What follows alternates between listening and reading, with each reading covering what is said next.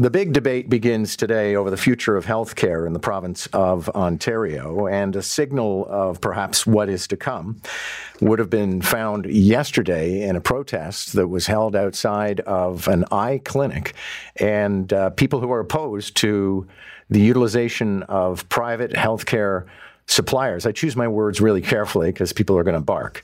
But basically, the government's getting into partnerships, a lot like the Shouldice Clinic, where they do surgery for hernias. And in the future, things like eye surgery could be done in a private clinic on the public ticket. NDP MPP Joel Harden was a part of that protest yesterday and joins us right now. Good morning. Good morning, John. How are you? I'm okay. So why that target in particular? Well, let's just make a few things clear for your listeners, because there's been a lot of screaming and weighing on social media. This was Saturday.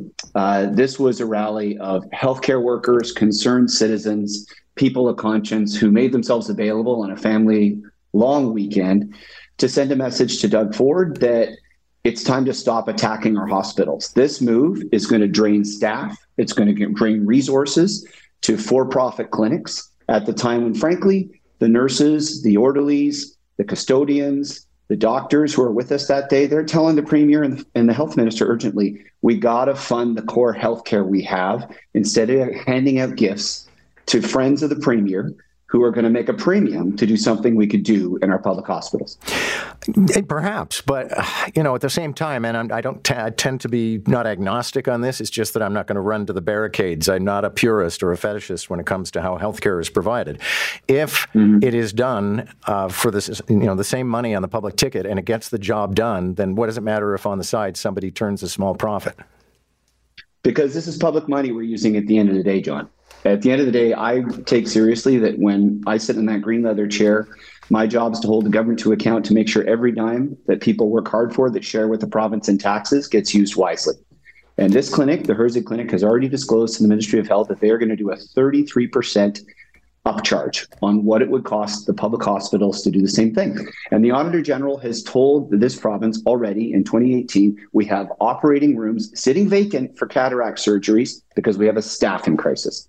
And that staffing crisis in our hospitals exists because Doug Ford passed Bill 124, kept wages flat, has demoralized staff in the healthcare system, and it's time for that to stop. The province has money. We have surpluses in Ontario.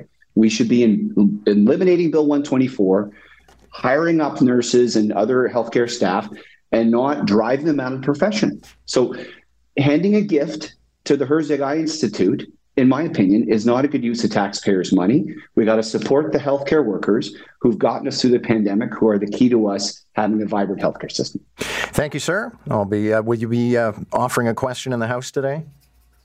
My question is on a different matter you mentioned earlier. I'm going to be talking about the federal Rouleau report, which a lot of people in Ottawa, I'm sure you can understand, are pretty upset about. They want to know why Doug Ford forgot about them. Thank you, sir. Good luck. Be well.